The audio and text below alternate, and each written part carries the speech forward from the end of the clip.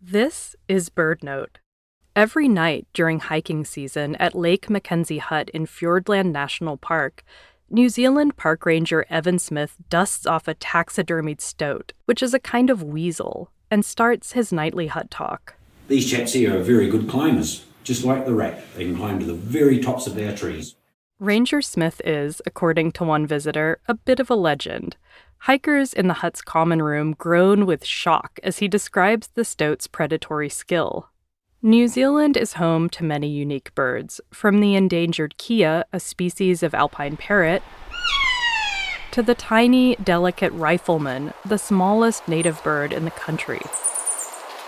But when Ranger Smith began working on the Routeburn Track hiking trail 20 years ago, he didn't see or hear many birds. Instead, there were possums, rats, and yes, the stoat.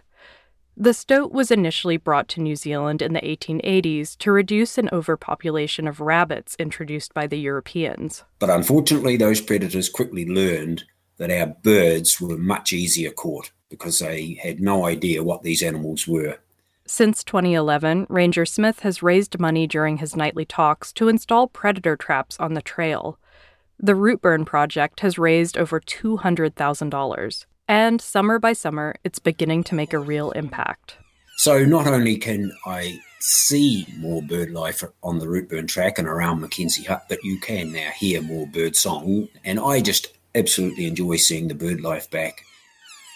For BirdNote, I'm Josephine McRobbie.